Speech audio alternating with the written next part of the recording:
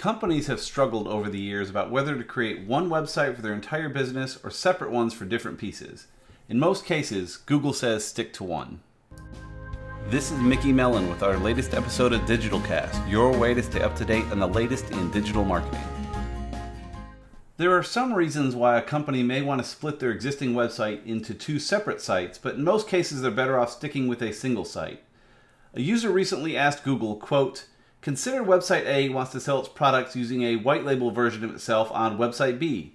Do you think it has any effect in terms of link juice on website A and B? Thanks."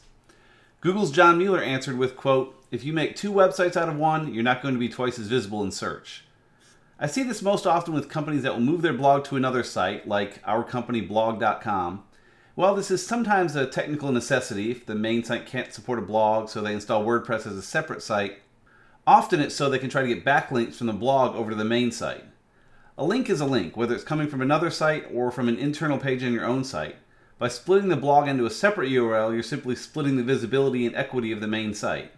As I said at the top of the show, you may have good reasons for splitting the site, but I would advise you to consider it very carefully before you make that change. Thanks for listening. See show notes and other info at digitalcast.org, and we'll see you next time.